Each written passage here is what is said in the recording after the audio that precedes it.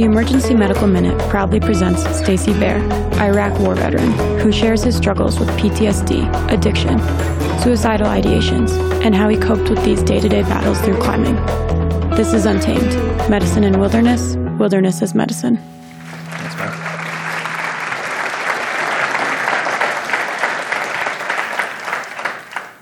How cool is it to be in Colorado? You guys just elected, I know we're supposed to talk about medicine and the outdoors, but can we just take a minute to recognize that Colorado elected the first openly gay man like it wasn't even a thing?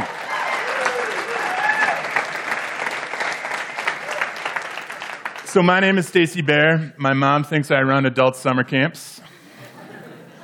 I'm 40 years old. In my early 20s, I went into an acceptable career for my family. I was in the United States military. And after that, my dad wanted me to be a lawyer, a doctor, and like about half of you in here, I was also in pre-med for my first semester of college. I could be a doctor, I could be a lawyer, I could be a soldier, or I could be a minister. And that's where tonight's talk starts. So my dad grew up in southeast West Virginia. He went to the Rock Camp Baptist Church. There's a little bit of Pentecostal in anybody in West Virginia. I grew up in the Methodist tradition in South Dakota. Most of that was based around hot dish and Jesus. I went off to college at the University of Mississippi because somebody saw that I was a tall individual and thought I could play basketball. When I arrived on campus, they were surprised to find out that Stacey was also a boy's name. It was the 90s. There wasn't as much internet. So I would say to start, my name is Stacey Baer. It's Baer of the English naked, so don't Google me at work if you have an IT department that cares, all right? Just definitely not an image search. But I was 19 years old. I had my first drug overdose, and I became a born-again Christian, and I started to preach. And I thought, as I was looking back over the journey of the last 21 years since that time, I went to war, I came home from war, and I thought, well, what could I say to a group of people interested in medicine and wilderness? And I've done all sorts of research on forest bathing and everything else like that. I talked to Dylan. I said, yeah, maybe I can do some science. He started talking. I said, you know what, I'm not going to talk about science. I have a philosophy degree from the University of Mississippi. At my graduation party, my dad got drunk. He told everybody my brother graduated magna cum laude, and then he'd point to me and said, that one graduated thank the Lord. So I figured what we'd talk about tonight is a homily of dirt. And any great homily starts with a passage of Scripture. And in Genesis 2:7, in the King James edition, we learn that then the Lord God formed a man from the dust of the ground and breathed into his nostrils, and thus man was born. We are a fallen world. There is pain and trauma in this world and in this generation that I don't think any generation before us has ever truly felt. And it's not just a physical pain. And maybe you're lucky, and maybe you've escaped that pain, but I would bet that you haven't. And the reason that pain exists is because of a separation. In 1989, for the first time, I lined up knives on a table in hopes that I would bleed out. My mom came home to put a casserole in the oven before the PTA meeting, and we never talked about that evening again. Why were the knives and the razor blades out? We didn't talk about it. In 1993, I thought about it again. In 1995, I knew the fastest, quickest, easiest way to die was to cut up here so that the blood would drain out quicker in both sides. But for some reason, I never did it. I didn't want to be a burden. And so I joined the Army. I went off to see new worlds. I went off beyond the horizon. And I came home in 2007. And I could barely keep it together. And one of the things I thought about when I first came home is turn to God. It worked once before. Maybe it can work again. But here's what I remember about God. I want to set the stage for you. When I was in the Army, I didn't have a beard. I weighed about another 60 pounds, and I was not a fat man. I found myself on a road like this, praying to God that I could find a way to get both knees into the femoral arteries of a man I had just met as I scooped his intestines off of the dirty ground and screamed for somebody to come and help. And what did I want them to do? I wanted them to reattach, religio. I wanted them to find a way to put this man back together. And I wanted to know why we were here. So in 2007, when I came home, I had that thought. Lots of other thoughts too, and I couldn't sleep because I had dreams that would wake me up at night. And when I got woken up from one of those dreams, and so often, I was right back on my knees. And this is the same position people are supposed to use when they're supplicant to God, and I was trying to stop a man from dying. And I'd wake up paralyzed at night. And those dreams would stick like a laundry cycle. And finally, I could get to the point where beyond the alcohol and the cocaine and everything else that I was using to try and feel or to try and end a feel, and I would lay there paralyzed, and I would think, how could I feel? How could I escape? And I cannot tell you the number of times, and suicide is still a regular visitor in my mind, where I would lay down in bed, stuck, unable to move, and in slow motion, I would think about what it would be like to have a bullet the size of my pinky enter into my chest, the skin move around it, break through the rib cage, slip through the front wall of my heart, and explode out the back.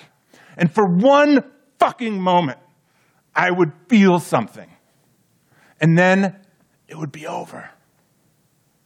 But then I would still be a burden. And finally, after enough times of thinking through that, I could stand up and I would walk around whatever building I was in, hoping that I could exhaust myself back into sleep. And partner after partner would wonder what was happening, and they would wake up and they could feel the psychological viscera laying where my shoulder blades had laid next to them. And they'd get up and they wouldn't know why, but they were worried. And they would come and find me and they would walk me back to bed like I was an old man. And I would lay back down. And I would do something that a therapist had taught me. And I would put a candle in my mind, and I'd take all the anxiety, and I'd take all the pain, and I'd put it into that fire and let it burn up. And then when I was ready to go to sleep, I could puff out that candle, and asleep I'd go. So I'm going to take you to 2009, where all of a sudden, the last thing I would put in the candle was me. I didn't want to die. I just wanted to disappear. That's what I wanted to do. I didn't want to be a burden. I had a biome. I had things that I was responsible for. I didn't want anybody to haul 300 pounds of meat away from a bed. But I turned to science then. But you know what science couldn't tell me was why a man who had 2 kids and so much to live for, why did he die? And why did a cokehead, useless piece of shit like me live? I didn't know. Science couldn't tell me, and God couldn't tell me. And you know what ended up happening? I washed up on these rocks. And one version would say that it took millions of years of pressure and heat and ice and wind and all these things to make these rocks. And another version might tell me that those rocks were made by the hand of God 6,000 years ago. But guess what? They're there. And so I found myself on that rock. And for the first time in so long, I found myself in a moment. I wasn't guilty about my future. I wasn't fearful about my past. And something hit me in that moment. And I remembered that so often in this world, because of this so much pain that we have, people will reach out and they'll say, I have a solution. And if you go against that solution, the person who's thought of that solution gets so angry. And it's not like you're just trying to get in another opinion. They think that you're trying to make everybody hurt if you don't believe in that solution.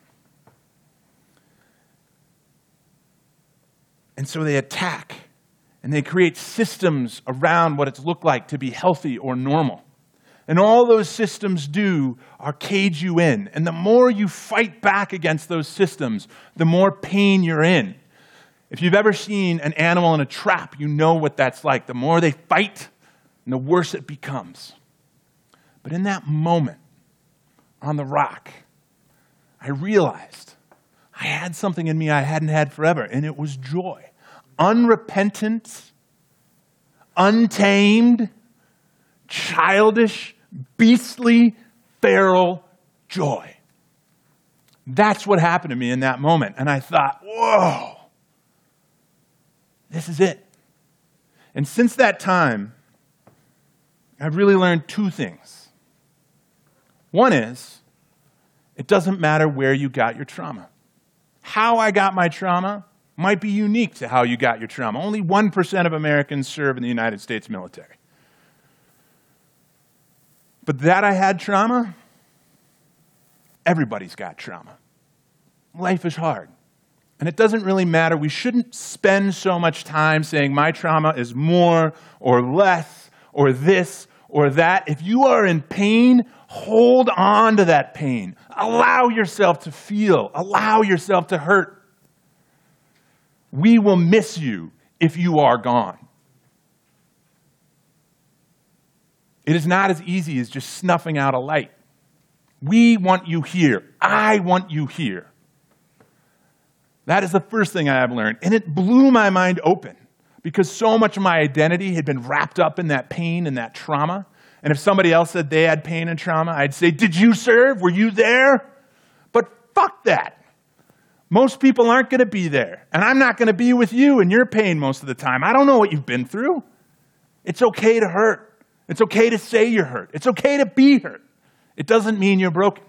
And the second thing I learned as I went back into it, because probably like a lot of you, if you do have any sort of spiritual faith or science or whatever, you're wondering, what the hell is going on in the world today?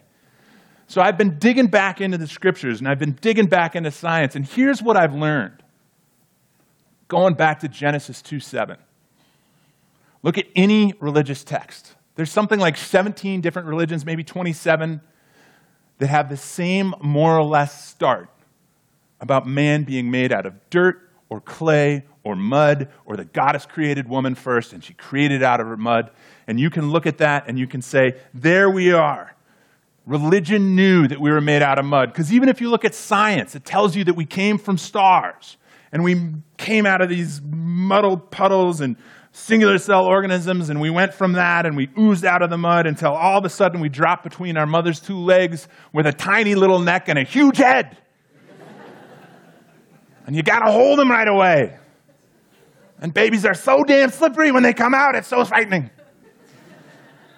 But either way, it tells us that we come out of mud. And dust to dust, right? How many times have you heard that at a funeral?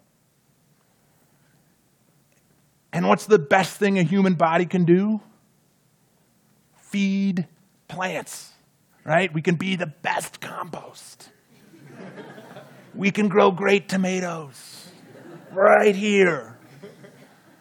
And that's what's so critical about that, is whether you go to God, whether you go to science, we start in mud and you're going to end in mud. And you might think that you've got the biggest mausoleum, but guess what? None of it matters. None of it lasts. I mean, there's whole civilizations in the Gobi Desert. They're gone. They're just dust. But what causes so much of that pain and so much of that trauma is that there are so many things that separate us from this elemental, rudimentary, basic humanness. And that is mud. That is where you've got to go. It may not provide the healing immediately, but if nothing else, beyond all the amazing scientific words you heard tonight that are probably somewhere on an old note card from a failed test that I didn't study enough for, to figuring out all the things about hypothermia, yeah, you can get lost in that mud. You can get addicted to that mud. Maybe it can be a bad thing too. I've nearly died out in the mud. I've done a lot of dumb things on rocks and on skis and in rivers, and I could keep going.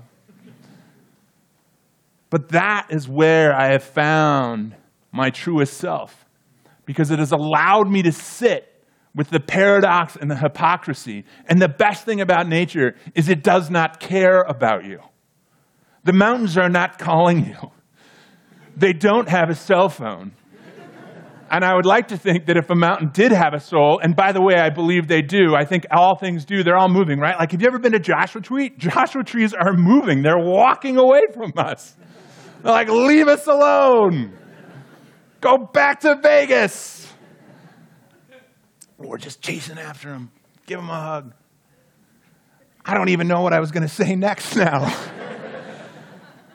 Nature isn't calling, but you can sit with the paradox of yourself and you can hold it right there. And if nothing else, that will allow you to move forward. It will allow you to be who you are. It is the one place where you can be fully and totally your complex, weird, hypocritical, paradoxical self. And when that happens, there's two other things that happen. You can break out with the anger, and you can cut people with those shards, or you can break open and figure out how to love people, because this is what I love about nature. Have you ever been walking down the path, and all of a sudden, you see something really amazing, you're like, whoa, look at that. And then somebody else comes up, and you're like, hey, check out that waterfall, and what's your sexual orientation, and who'd you vote for, and how old are you, and what's your racial background? It never happens. Stay focused on the awe. Stay focused on the mud.